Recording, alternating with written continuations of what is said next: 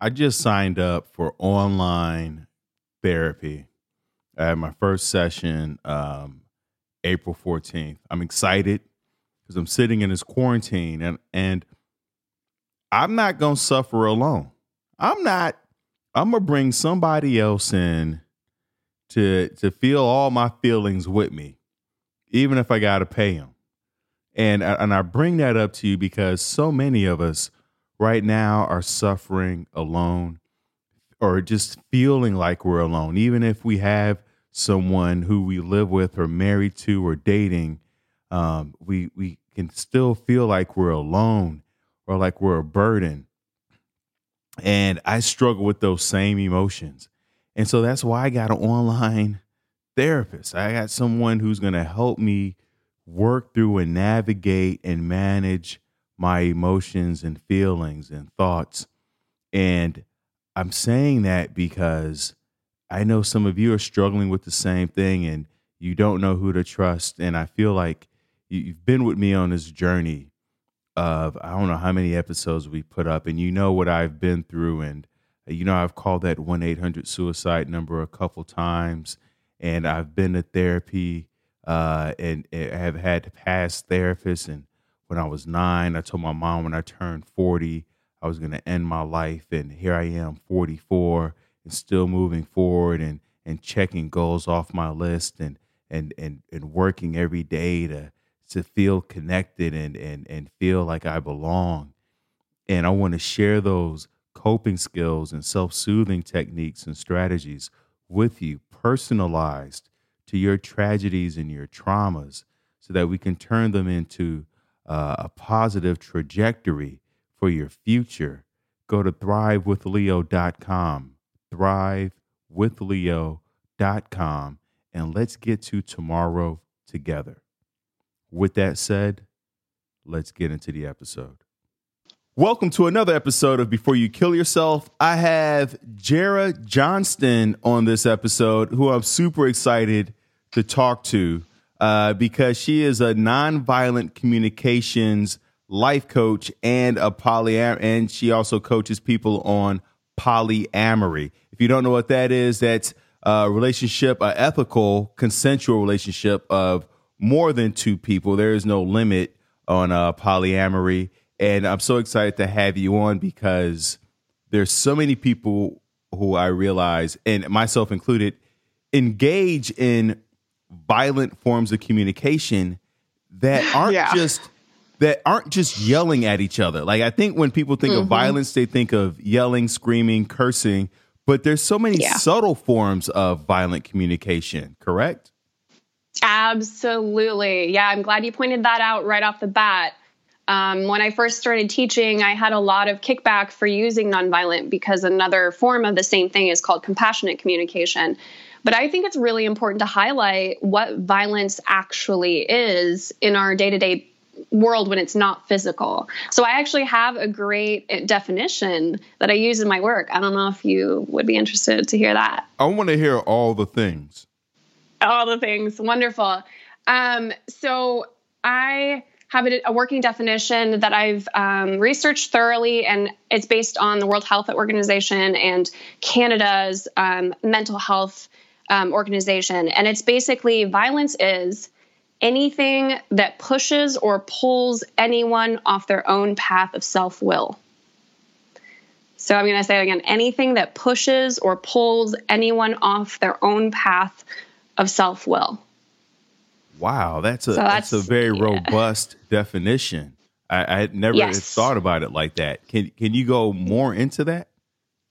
Yeah, absolutely. So like when we talk about communication, specifically nonviolent communication, when we look at it through this lens, we see that manipulation, coercion, guilt tripping, like these kinds of tactics that we use actually almost all the time, almost all of us use these tactics in our language. We don't recognize that they're actually pretty violent toward other people, meaning that they're a tactic to get someone else to act, behave, or think in a way we want them to, rather than allowing them this space to grow into communicating honestly or acting in the way they would like to. So it's us putting what we would like someone else to do on them, and typically done in a way that's very subtle and not easy to see, which makes it even worse. Yeah, because a lot of parents are violently coercing their kids into a college or education, but in their head, they're expressing it as encouraging or modeling, or I just want to give the kids some direction. Absolutely, yep. And yeah. Go ahead. Go ahead. This is your realm. You can't say enough. Like if you could talk for the whole hour, that's great, because I want to hear all the things, Jara. Like, because I know that I have so much work to do in terms of not just violent communication towards others, but towards myself, right? Because that's where probably most of it happens. Absolutely. And I'm so glad you pointed that out, because I tell people in my classes when I teach NVC, nonviolent communication, that you need to practice it as often as possible. It's a language. It's a literal, like it's Italian, it's Spanish. It's a language, and you have to learn how to embody it and know all of its ins and outs. And that takes a really long time. So the best way to practice it on an ongoing basis is with yourself, because you're always there and you're always talking to yourself. Like everybody always has this reel of self-communication.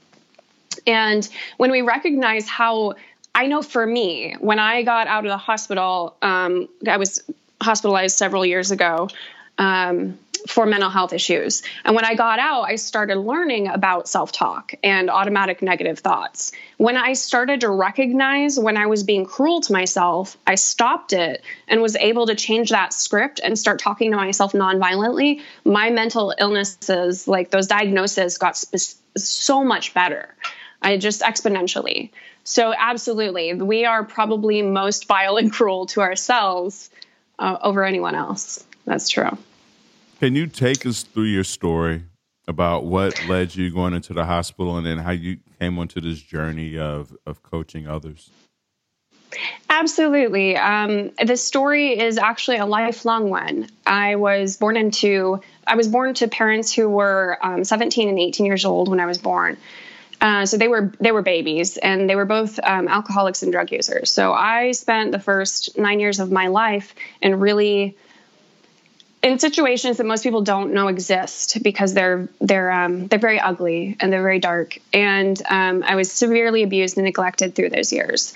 And then in my teenage years, I spent with my father, but he was still an alcoholic. And so that created a lot of just ugly things in my life. I didn't really have a healthy way of being.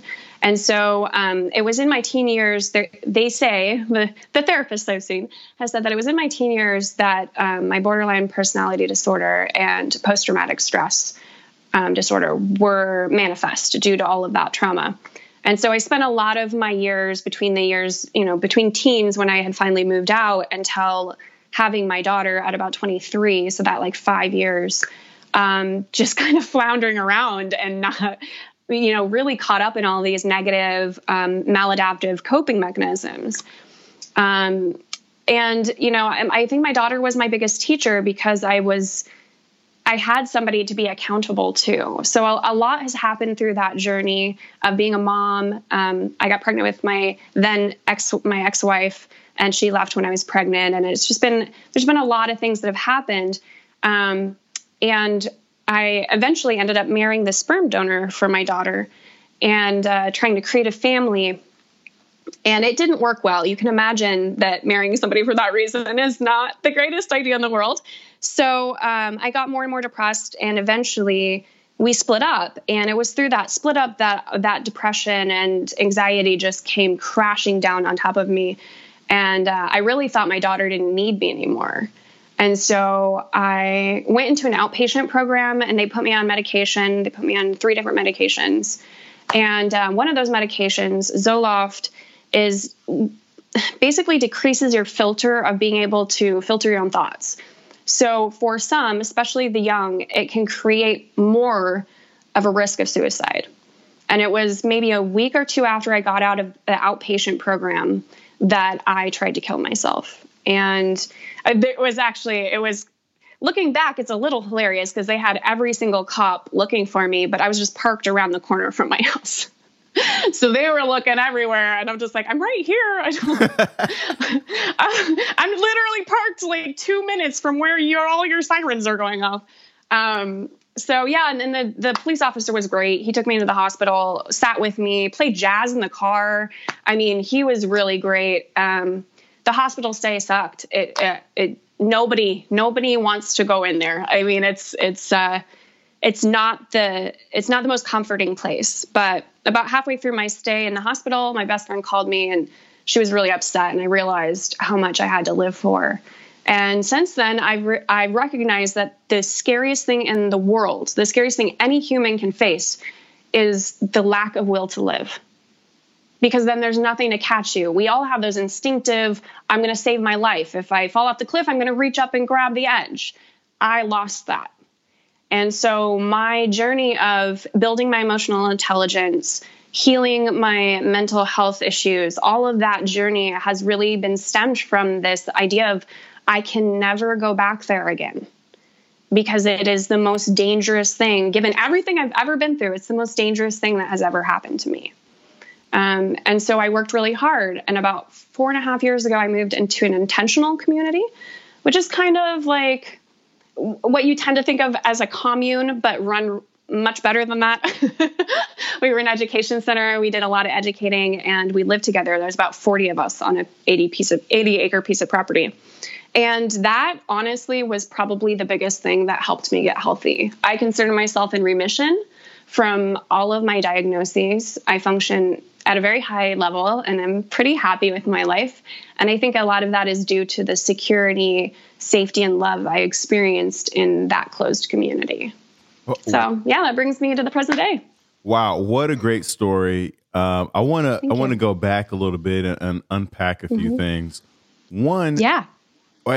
How old was your daughter when you felt like she didn't need you anymore? She was 1.5 years. Yeah. Yeah, she was 1.5 years. And what about that situation was she like walking and talking and like driving a car? Like, what made you feel like, was she feeding herself? Like, did she have a website? No. Like, what was she doing that where you're like, my baby don't need me no more? Well, what had happened is my ex-husband and I had split up, and because of my deteriorating mental health, she stayed with him. And he was a recovering addict and had been clean for a while. So it was a fairly safe situation as far as we could tell from the outside. But I went to visit her after being away from her for 2 weeks, which is the longest I'd ever been away from her at that point. And when I got back, it seemed from my perspective at the time that he just had it under control. And after taking care of both of them for as long as she's been alive, I just felt like I lost my sense of meaning in the world. I was there to be a mom, and she was obviously just fine with her dad. So in my brain at that time, she didn't need me, and my reason for living was gone. I asked that because so many parents, when you look at the age of the kids when parents usually attempt or commit or end their life, the kids are usually like at that autonomous stage of like 8 or 9. And there is that feeling like the kids don't need me anymore. You see the kid running around, doing things on their own, wanting to do things on their own. And it does look like everything's under control, like this kid will be fine. And but we don't realize the emotional impact and how much a kid does need their parents physically. Just even, the research on babies who are held physically versus babies who aren't held show that the babies who aren't held have a tough time self-soothing themselves, and versus the babies who do, and the babies who are held have an easier time adapting to the world. And so that physical contact, that release of oxytocin that comes from flesh on flesh is so major. Absolutely. And actually, for you, if you haven't read it, and also for your listeners, if you're interested in more of the physiological consequences of not getting enough touch and not having a parent, like a loving caregiver present. The Deepest Well, it's by, I think her name is Tracy Nadine, but it's called The Deepest Well. It's a book it's from a doctor, an African-American doctor who developed the ACE test, or helped develop the ACE test, which tests for trauma in childhood, which has significant impacts on health for the rest of the life, often shortening the life for up to a decade. So yeah, it's a really good resource to learn more about why a parent or loving caregiver's presence in those early years is really important. Yeah, it's by Nadine Burke Harris. I'll have a link. Exactly. To that. I'll have a link to that in the you. show notes. Absolutely. Thank you. With your, the diagnosis of borderline personality and PTSD, can you kind of walk us through what that looked like? Because I think there are so many people who may be struggling with it. I talked to so many people who didn't know that they were struggling with it because they didn't know what to look for. What were some of those signs of borderline personality and also the PTSD? They manifest in very different ways. Borderline personality disorder is a personality disorder, so it strongly impacts your mood and your perceptions of yourself and other people, as well as the biggest thing I think for me was emotions. I'm a perceptive person. I'm an empathetic person to begin with. So emotions are a big part of my existence. But borderline personality disorder makes them feel like a crushing tidal wave. And it doesn't matter what the emotion is. I actually heard the woman who developed dialectical behavioral therapy, which is an offshoot of cognitive behavioral therapy. She talks about when she was developing it, that she worked with mostly borderline people. And she said that one of her clients said that it's like having burns all over your body. It doesn't matter how lovingly somebody touches you, every touch hurts. And that's what it feels like on the emotional body having borderline. It doesn't even matter how loving it is. It's just everything hurts. Everything is huge and feels overwhelming literally all the time. And your ability to make decisions, it's very black and white. So people in your life are either fantastic, amazing people, or they're the scum of the earth. And there's no in between. So, and that perception, that back and forth from that real high to real low is really significant for people with borderline. And it impacts everything. It's not just other people, but all of the ideas are either this or that. And the gradation in between feels intolerable because it's really confusing. So it makes relationships extremely hard to maintain, as you can imagine, because if you're somebody who loves a borderline, they're telling you, oh my gosh, you're the best thing ever. Oh, you're a demon, get away from me. And that back and forth, that hot and cold, is extremely taxing for the people who love us or are trying to love us. So that was my experience. And borderline also, one of the things that led to the actual diagnosis was suicide. I was self-harming for a lot of my teen years and early 20s, and threatened to commit suicide. I don't think, until I actually tried, I didn't think I really understood what actually trying to kill yourself and what that felt like. But I was desperate enough to want help and feel like I needed to cry out for help. So that also will point out somebody with borderline is that sort of constant either self-harm or suicidal ideation. Can we unpack the ideation just a little bit? I'm reading a book right now called Why People Die by Suicide. And in that book, he talks about how it's overarchingly, it's a feeling of hopelessness. Right. But then when you break it down, it's feeling hopelessness about failing to belong and also feeling like a burden. Did you feel either one of those? Like, because you talked about that with your baby. So there's the belongingness part. Was there a feeling of burden also, or was it strongly more of the belonging?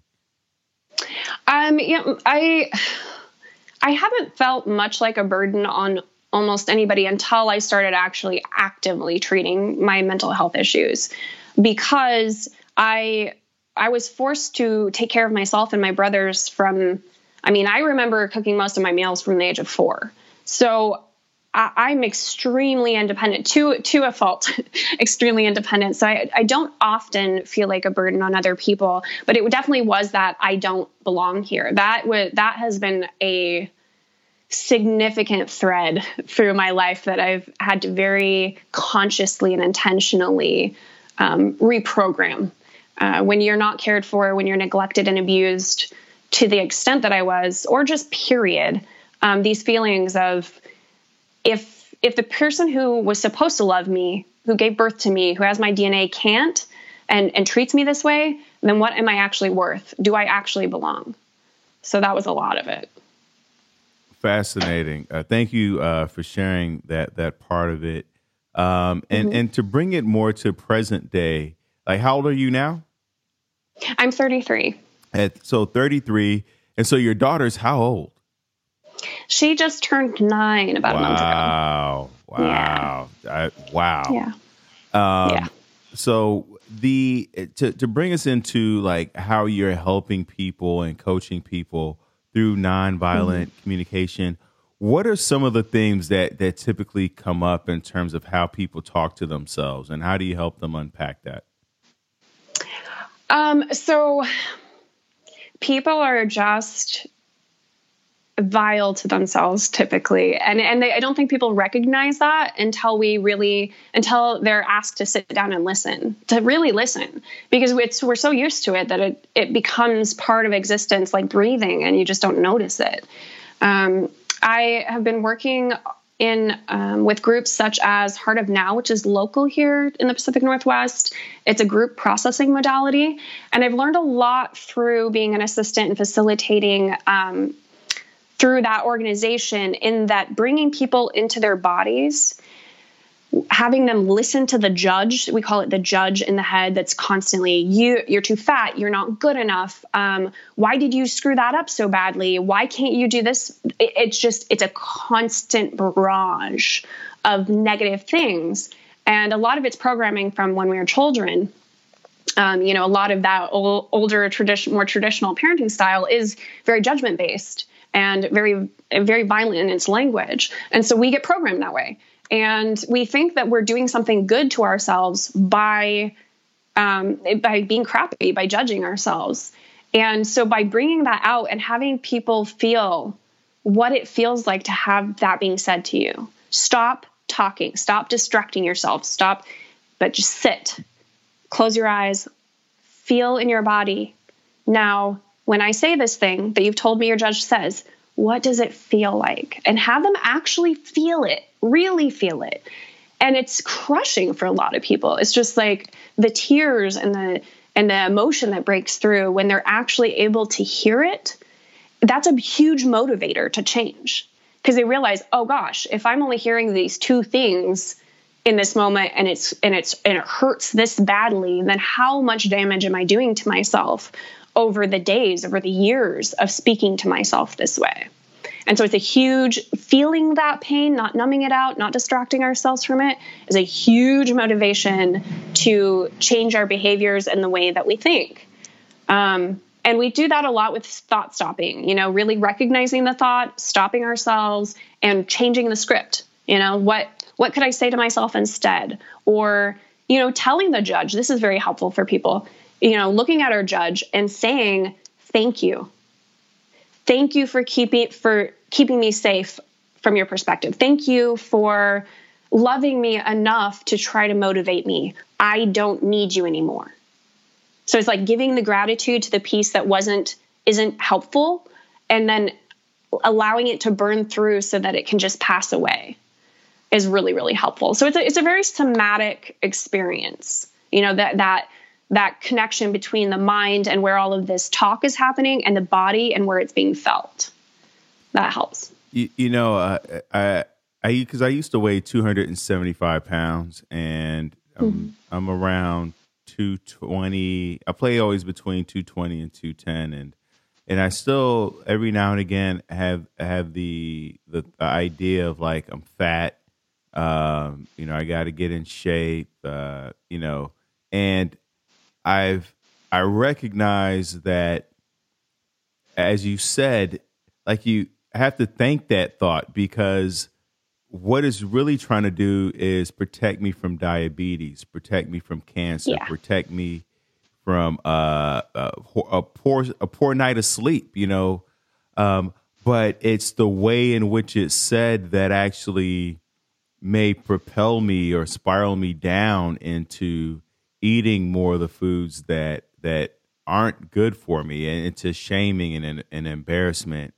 And absolutely. so I love the idea of thanking it, because on some level, when your parents are saying, or somebody is calling you stupid, there, in a way, it's helpful, because you go, oh, yeah, there are certain things I don't know, and I should study up more, or I should ask more questions, or I should look more into that, or maybe you could teach me, the ways, or whatever. There's a way to reframe it, but there's also a way to communicate that the way the message is being delivered doesn't serve the goal is trying to accomplish, and to figure out how to reframe that.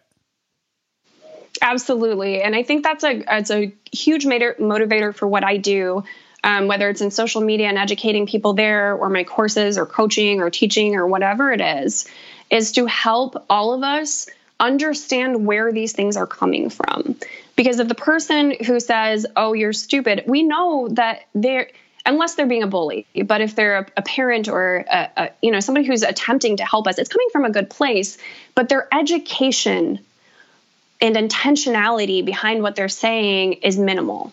And so it's easy to get reactive with people of like, screw you, or get reactive with ourselves when we're being mean and like judgy and saying those things that are not intentional.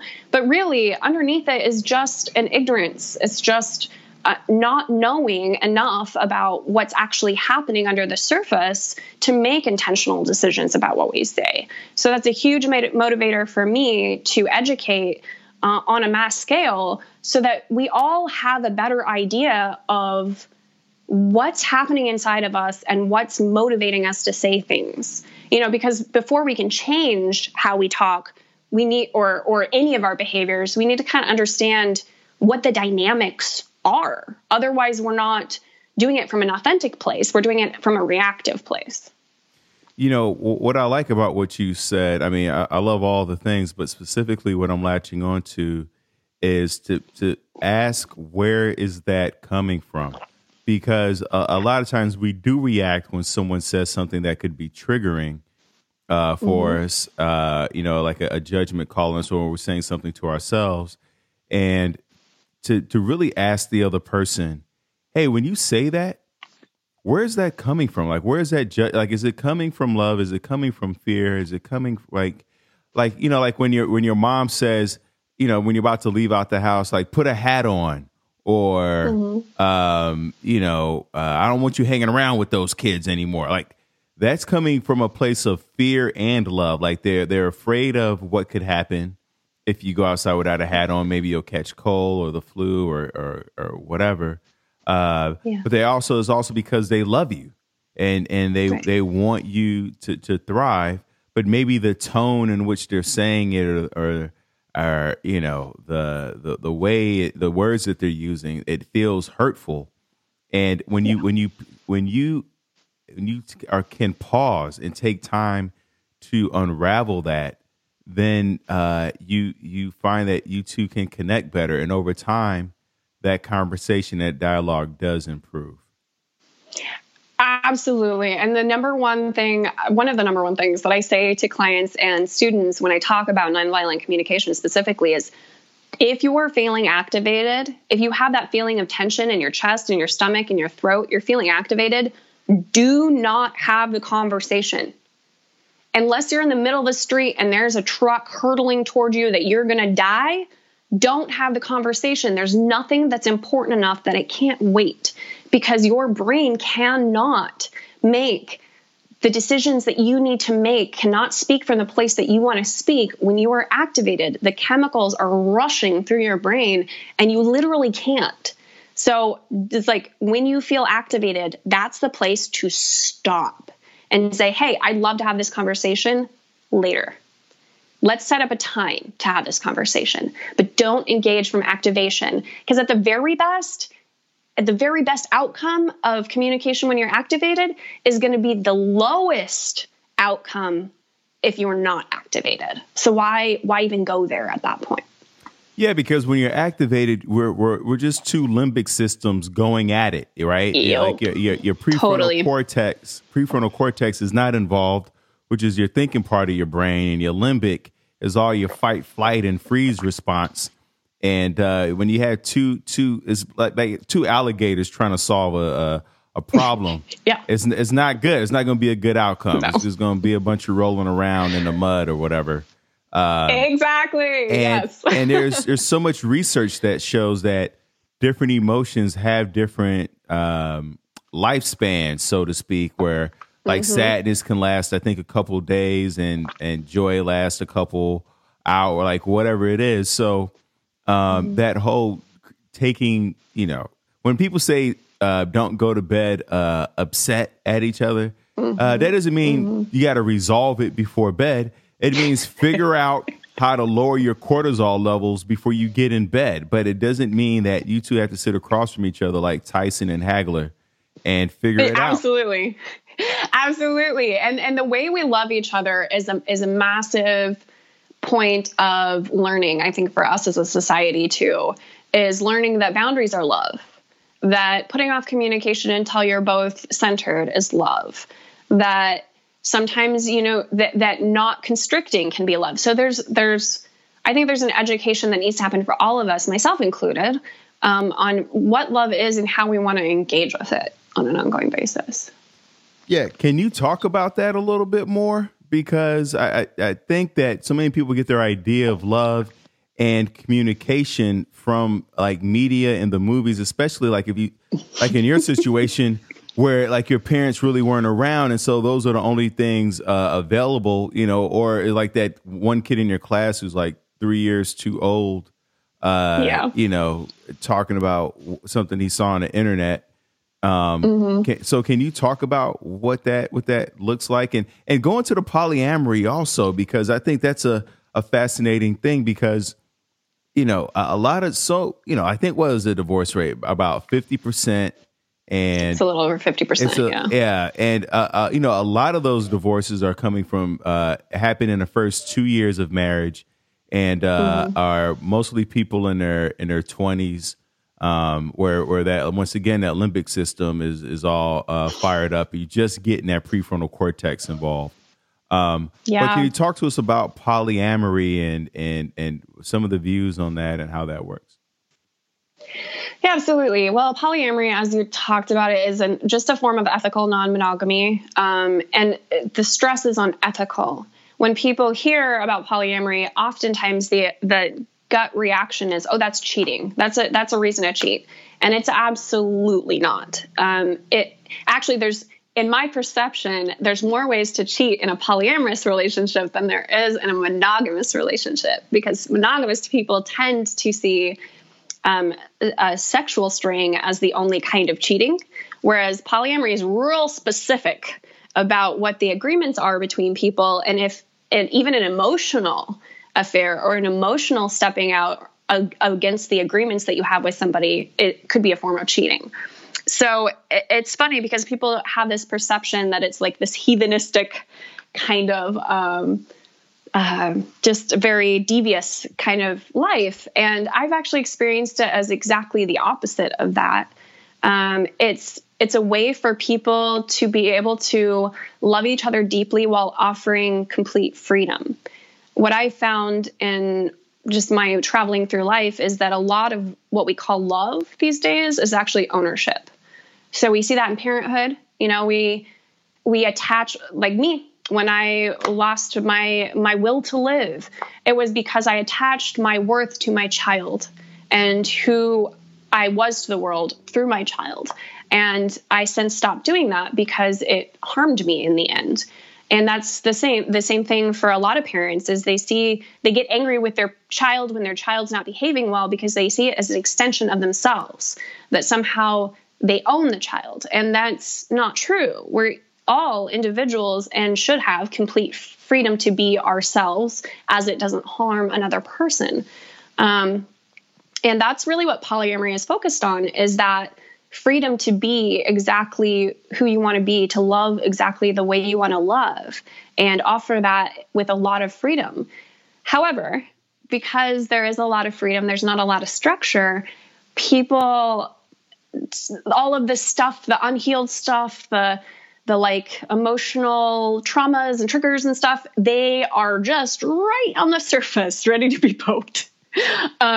Because there's so much freedom, because there's that lack of structure that monogamy has to it, this like pervasive societal understanding of how to be in a relationship in monogamy. And in polyamory, you don't have that. It's sort of like the difference between like being religious and being spiritual. Religion has a lot of structure to it and a lot of dogma, whereas spiritual is really open. And polyamory is that way. You kind of define it for yourself. That's why it's hard to define, is it technically means many loves. So being able to love more than one other person in a meaningful, romantic, deep, connective way. But it's literally, you go up to 50 people who are polyamorous, you're going to get a different answer from each person. But the basic concept is that opening, that freedom to self-express and to love in the way that feels right for you. So when people ask me what my definition of polyam, is I imagine that there's, those soundboards that they use for like a play where it has all those toggles, like you're pushing the sound in different directions and stuff, like at a sound studio. That's what I imagine exists between me and literally every single other human on the planet.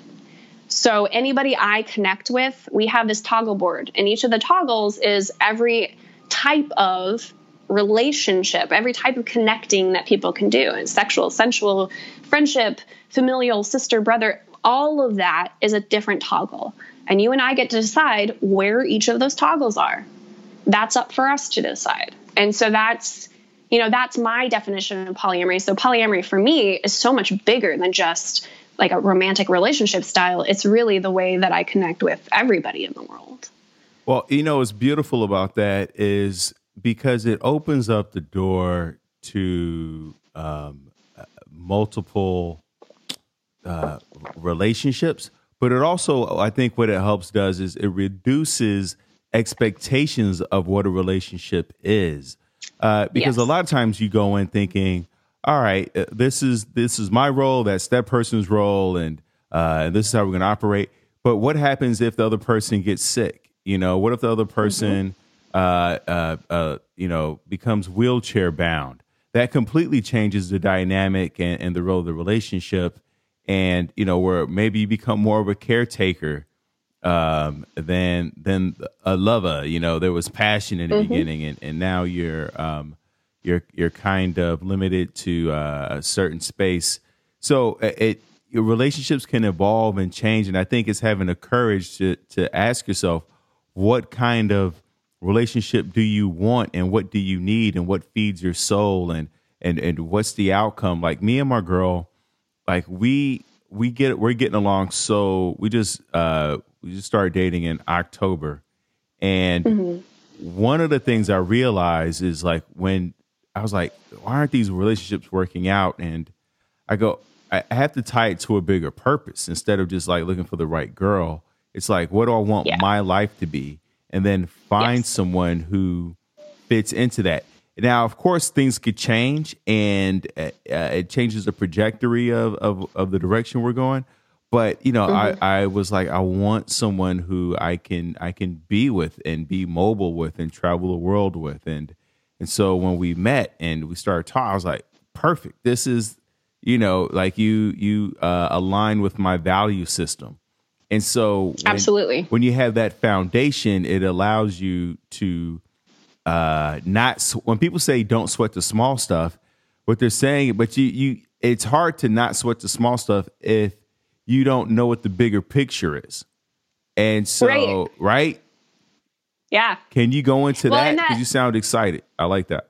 Yeah, sorry. I just like when you said about what are your values, that's exactly what it is. It's not actually when I tell people ask me all the time, where do I start with poly? I'm interested. I said, you start with you, because that's the relationship that has to be clear before you can open up to having multiple relationships. Your relationship with yourself, you understanding what your needs are, and identifying them, understanding how you want those needs to get met, those are so important because they inform what kind of relationships you have. That is the beauty of a polyamorous lifestyle, is that I have multiple people that I date. I only have like one committed partner at this time, but I have multiple people that I date. And I do that because I don't get all my needs met with one person. It's very, very, very rare for that to happen.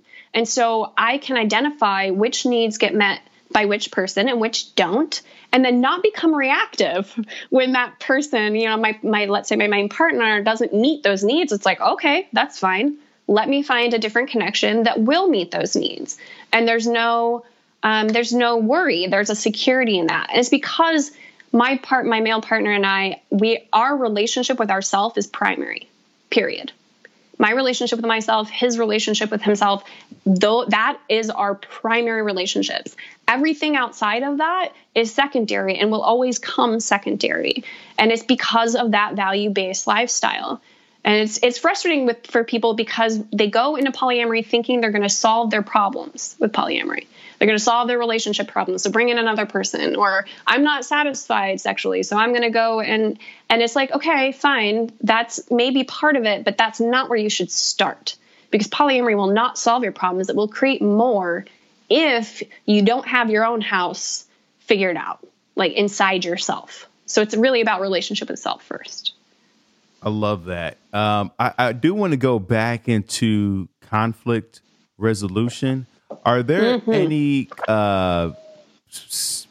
patterns, styles, or blueprints for resolving conflict?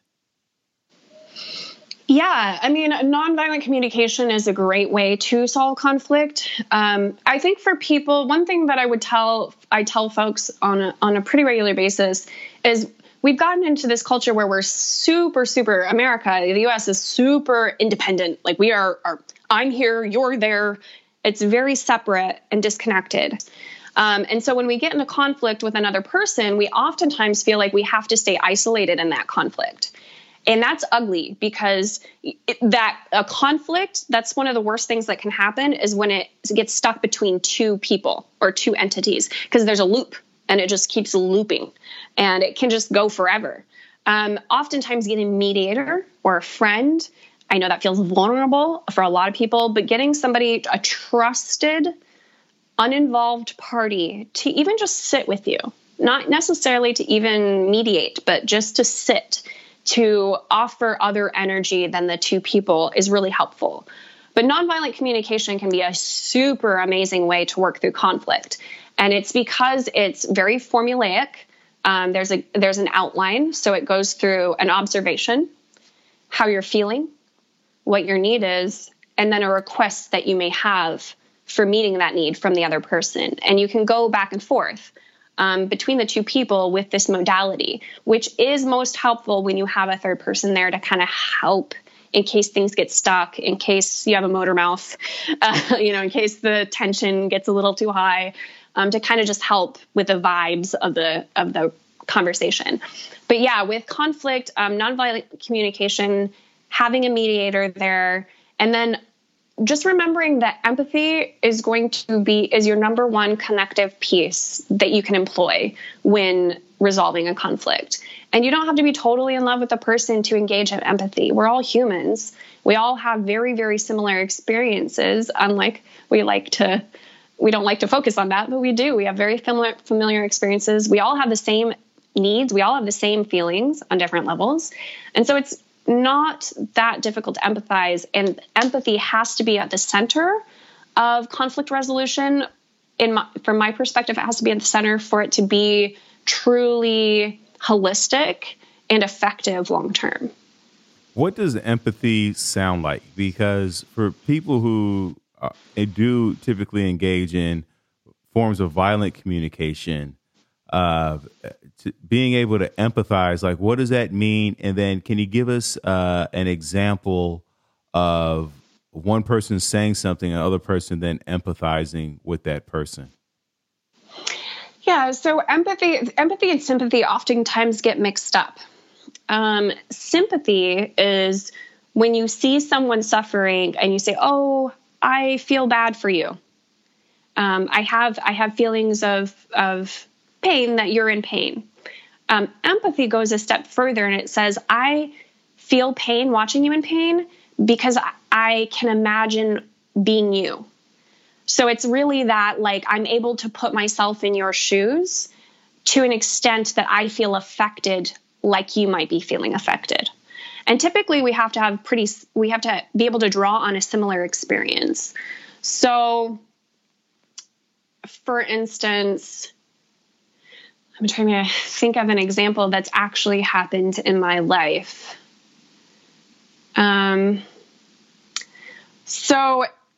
Like if somebody says to me, I hear this a lot from people who I educate a lot about poly all over social media because it's just not well known. And, somebody may say, I could never do that. I would get too jealous. That's a very, very, very frequent response. And I want to question that reality for them. So I often do ask a question for deeper learning, but I can also empathize with them because I've been jealous. I've felt jealousy before, and I can empathize with how scary it must be to make an intentional decision where you're facing something that feels really hard. It's much easier to just avoid it or to numb it out or to not deal with it. So even though I want to question where they're coming from on that, I want to hear more. I'm curious about that and to see if they know where that's coming from. So I may ask questions, but I am empathizing with the fact that it's okay to be scared. It's okay to not feel ready to open yourself up in that way. And I can feel that deep in myself, and it helps me to connect because really we are all the same. We're all one human organism, not as separate as we think we are. Yeah, because the ability to empathize. One of the there's a book called Never Split the Difference by Chris Voss, and he says that one of the tricks to, or I don't want to use the word trick, but one of the ways to show that you actually empathize with someone is to label their emotions. And what was interesting, he said, you don't have to get it correct. Like you don't have to be like, hey, it seems like you're scared, or it sounds like you're sad. And either you'll hit the nail on the head and be like, wow, I am sad. I didn't realize that. Thanks for pointing that out. Or they'll say, no, I'm not sad. I'm actually frustrated, or I actually feel frustrated. And then good. So even though you weren't correct, at least you are getting warmer, and you're helping them to peel back the layers of how they feel emotionally. And so, and the other part with that too is, when we do have emotions, we don't just have one emotion. It's called having emotions. Nobody has any emotion. We have layers. So what you want to help them do is, once you've unpacked the first one, is then follow up with the question of what else are you feeling? And at the root of most emotions, especially anger, you're going to find fear at the bottom of that, or some type of grief or sadness. Yeah. And so, absolutely, like you said, like especially if you're talking to someone who struggling with like bipolar personality disorder, where everything is all or nothing, black and white, to help them be able to explore the grays and the subtle nuances and the spaces in between could help you connect more, versus this idea that they can't be helped because of their diagnosis or Absolutely. Yeah, I would completely agree with that. I would give a word of warning for anybody who wants to do that. I think it's wonderful, and I think that it can be really effective, even with just friends. You don't have to have a huge background to be able to help people through this. one thing I would say is that we are trained to speak from our point of view, and we're oftentimes really acclimated to putting our point of view on someone else. And so if anybody wants to do this with somebody who they care about, I would strongly recommend being very careful about the language that you use. And for instance, saying, it's my perception that, I have the idea that you're feeling sad. Make sure to make it very clear that it's me. I feel that I sense this, not you're feeling angry. I can see you're feeling sad. Oftentimes, that's a kind of a violent way to communicate because we're putting our perception on the other person as if it's an absolute reality. And it's very, very, very helpful to helping someone actually open up and become vulnerable if you respect their process and the separation between the two of you. So asking questions, being very clear, this is my perception. I have the idea that I'm curious if this is true for you. Sort of that sense of curiosity rather than the assertion of our perception on someone else when we're trying to help them through that can be really helpful. I'm glad you added that piece because you're right. Anytime when we're talking about conflict resolution and nonviolent communication, one of the triggers is you. When we say, anything is such a huge trigger. And so we want to stay away of all the words that people talk about, the F word and all these. And this goes back to in the beginning when we were like, it's not those the obvious words that really incite an argument. It's those subtle words like you. And because you're blaming that person and then to go back into what I was saying, the reason why it also ties into the reason why I was saying it sounds like and it seems, because then you're taking I out. Part of I'm just going off the book. He was saying how you want to take I out of it also so that it makes it when you use it makes the assertion neutral. Depersonalizes right, it. You depersonalize the whole thing. I'm not projecting and I'm not blaming. I'm exploring this neutral ground with it, and then to say it sounds like, or it seems, or it feels like that creates it a more of a curious tone to it versus saying you are or using the I statement so that it doesn't feel like you're projecting. But so start with it. It's a very neutral. It sounds like, it feels like, it seems like, it creates this. And like I said, it's not about being right. It's just more about like helping them explore and helping you to clarify the confusion around it. So yeah, I'm glad you brought up the whole you thing. Like, God, that's just so. And because I would get triggered by that and have no idea that was it. And that's the thing is, we become adults and we learn like the state capitals and how to carry the two and all these things, but nobody tells you, how to manage emotions and what triggers to look out for. I mean, who had any idea that you was like the most triggering of all words, I think, as far as I can tell. Like, as soon as I hear you, I'm like, here we go. Here we go. It totally is. And actually, you might have some experience with this too, is where I see this coming up the most, at least in my work, is around privilege. Like the moment you start talking about privilege and you use the word you, people shut down completely.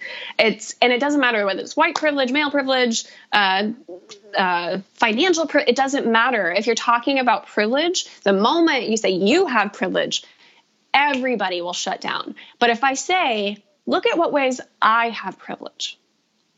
Look at what ways I'm underprivileged or I have privilege. Look at how I carry this. This is how I perceive it.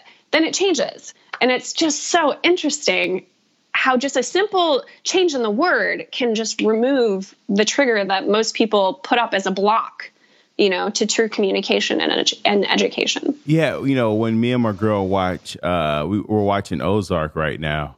And one of the things we'll do is, like, when two people are arguing, we'll pause it and unpack what they're communicating emotionally, even though they're saying, you cheated, you betrayed me, they're yelling at each other. We go through and we say, all right, so what's this person feeling?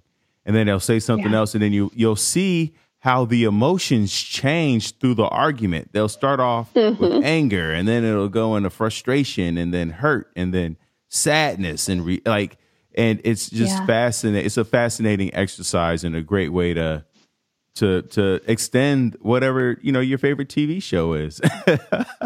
Oh, absolutely. Yeah. And such an intentional way to engage in relationship too. I mean, wow, I may mention that at some point and point back to you, because that is a really cool tactic I've never heard before. Yeah,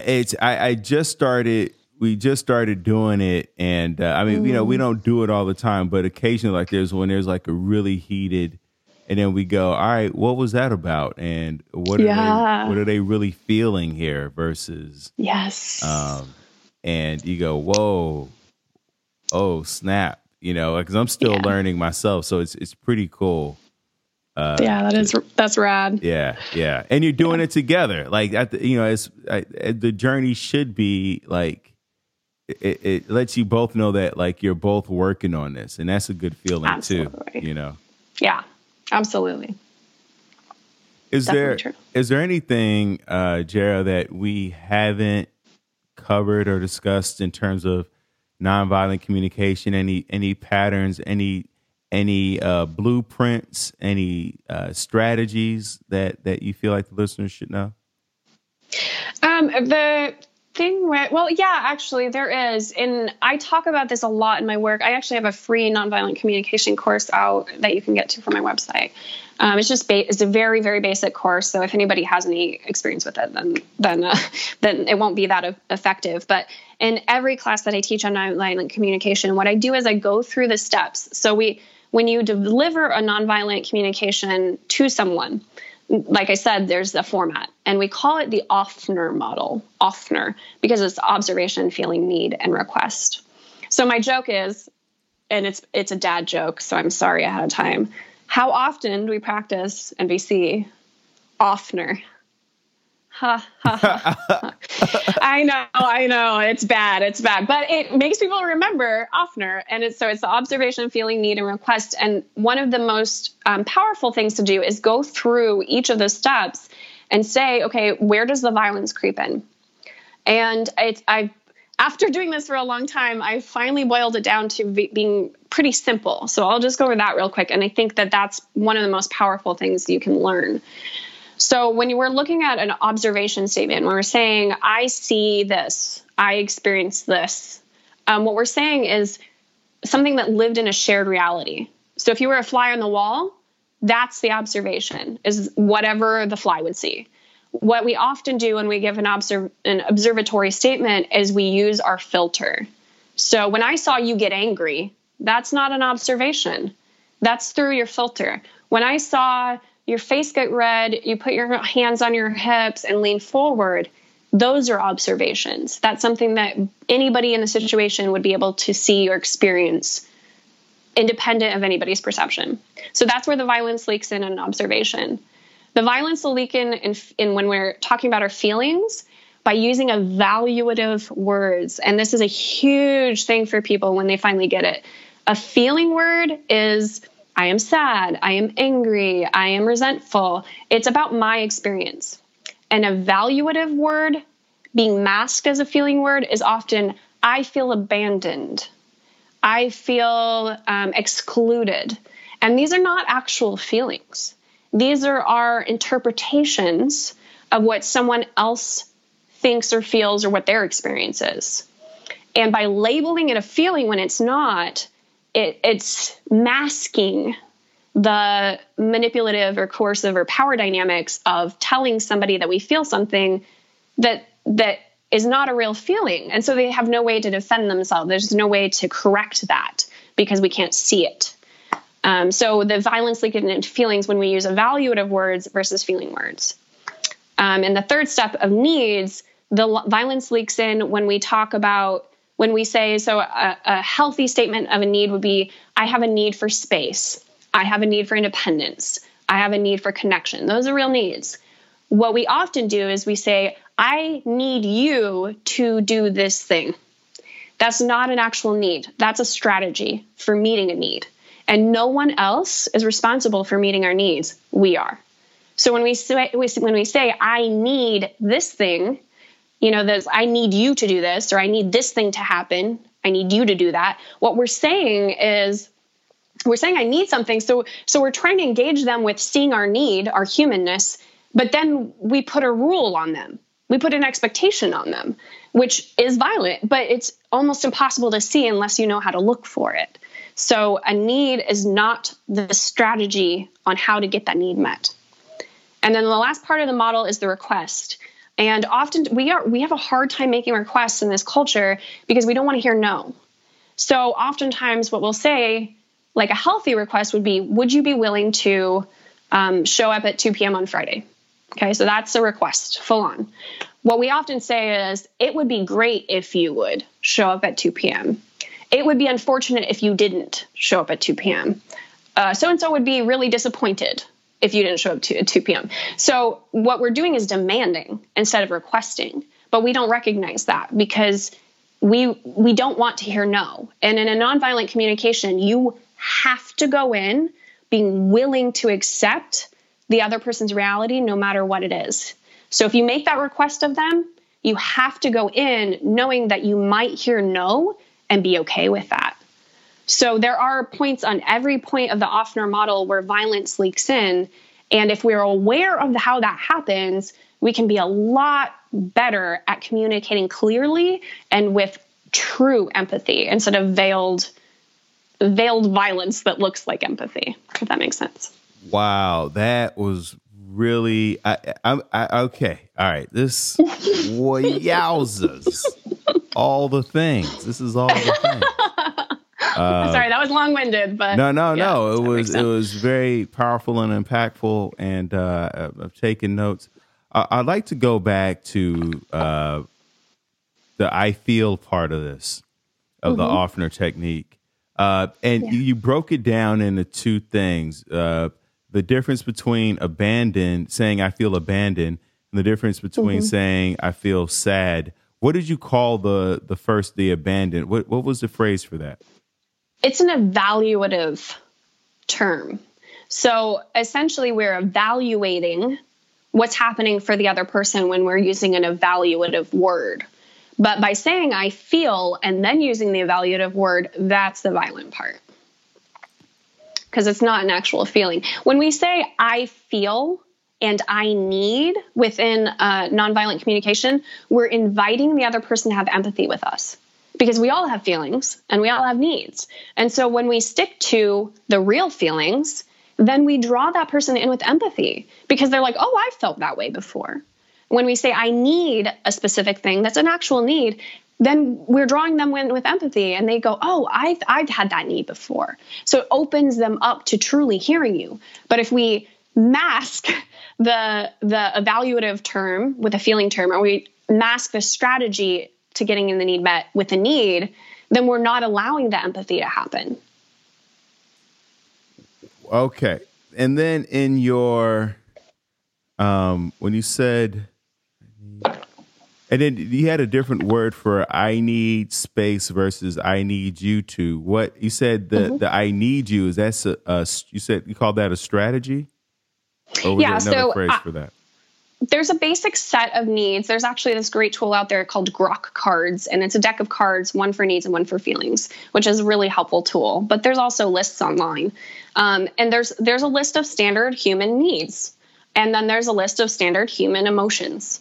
And those things are connective things that we all experience. So the true need is just a need. However, when we apply somebody doing something about that need, it's a strategy for getting the need met. Every single thing that anybody does or says is in service of their needs. It's a strategy for getting their needs met. All right. And then the last one for the request part, when you said would you be willing to? Is there another nonviolent way to phrase that? But would you be willing to? Is there another way we can say that? Yeah, the point is willingness. So anything that is a truly based on the other person's willingness works. So it might be, would you be open to? Would you consider?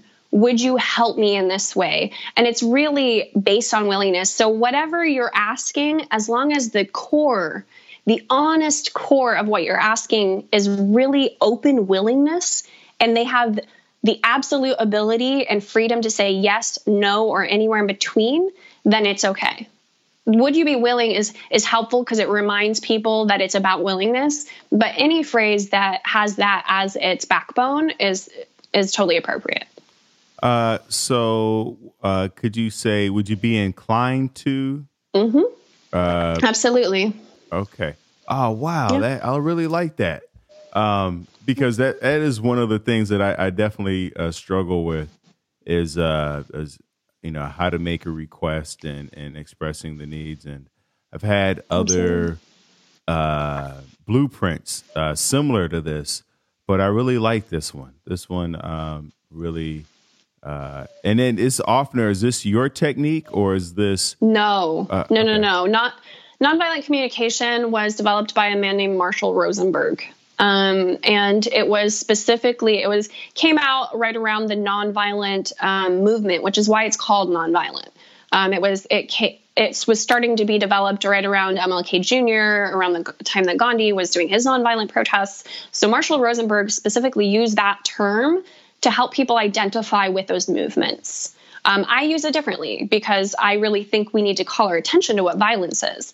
But yeah, he developed it years and years ago. He wrote a book called Nonviolent Communication, but he has several other tools. My version of nonviolent communication that I teach is based on his work, but also includes cognitive behavioral techniques that I learned through being a mental health consumer. And what are some of those cognitive behavioral techniques that you've learned? So CBT, or cognitive behavioral therapy, is amazing because it essentially takes all these ways of reprogramming and makes them so easy. So there's acronyms such as HALT. So when we engage in a communication, if we're hungry, angry, lonely, or tired, HALT. Do not go any further. CBT is also looking at the connection of the domino effect of our feeling, our thought, our spoken word, and our behavior, and like how do those dominoes happen, and how can you stop the dominoes from hitting each other by understanding where that process begins. So the thought stopping that I've talked about before is a CBT skill, but it's a very deep world of a lot of really cool techniques, but I use a lot of those in my nonviolent communication work because I think it helps people. It's just so easy, like ACT. ACT is one I use a lot. Accept the thing, change the thing, or turn away or pivot from the thing. And so if it's a relationship, whatever it is in your life that feels challenging, you have those three decisions. And if you are not doing anything about it, you're accepting it. So all of those acronyms and those easy tools make it a lot more engaging, I think, for people to work with nonviolent communication. Jara, this was such a great episode. I really appreciate you taking the time to share all the things. Is there any stone left unturned? I know you have so many other tools and strategies and acronyms and things, but in terms of what you wanted to share, is there anything that we didn't put out there on the table? No, I don't think there's. This is my life's work, so I have the assumption that this is going to be a lifelong thing for me, and I'm always learning more. But really, the key behind almost everything that I teach and everything I embody is intentionality. We have a huge lack of intentionality. We really, really like a structure to be able to follow. But it's my perception, it's my idea that you cannot see real change, you cannot see real alchemization in your life if you're not willing to be intentional about the choices that you make within your life. So intentionality is the number one key to authenticity and to having a healthy, effective life. I love that. Thank you so much, Jarrett. Plug all your things. Where can people find you? How can they work with you? Be shameless. Absolutely. Plug it all. Shameless. So I have my main avenue of communication right now is actually TikTok, which is where your VA found me. And so I'm on there educating about poly. So that's at magic.of.authenticity on TikTok. I'm also on Facebook. You can just look up Magic of Authenticity. I'm on Facebook. I also have a website. So that's magicofauthenticity.com, all one word. And you can book coaching sessions with me there. But the big thing that's happening right now is that I am putting the finishing touches on my What is Polyamory course, which is I think it's about an hour of actual video, but there's a whole workbook that you kind of work through the course and fill out a workbook. And it's really for those people who want to learn more about polyamory, either because they want to try it or they want to support somebody in their lives.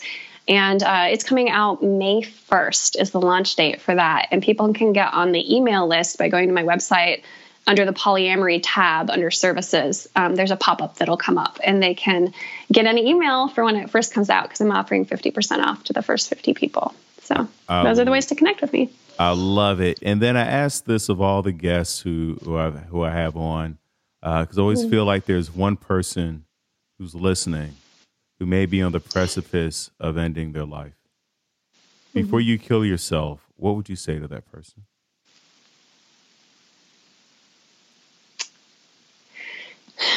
You being here, the statistical probability of you being here is as if 2 million people sat in the same room with a trillion-sided die each and all rolled the same number at the exact same time. There is meaning for you being here. And it's built into you just breathing, not needing to do anything to deserve it. Jarrett Johnston, thank you so much for being on this episode. Thank you, listeners. Thank you, Leo. Thank you. And remember, this podcast is not a substitute for you going to get help, for you going to the Magic of Authenticity, for you calling 1-800-SUICIDE, for you going to thrivewithleo.com, for you going to a counselor, talk to a friend, talk to an enemy. Every now and again, I call up an enemy and share all my woes. You'd be surprised at how much enemies are willing to listen to your pain. But talk to someone.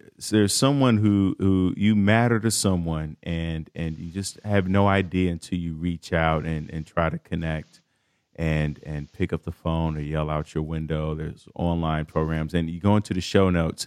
I have a list of resources, both locally and globally. So I know I have listeners in the Netherlands and Brazil and overseas and everywhere. So there are numbers everywhere. There's no reason for you not to be able to talk to and connect with someone and get help.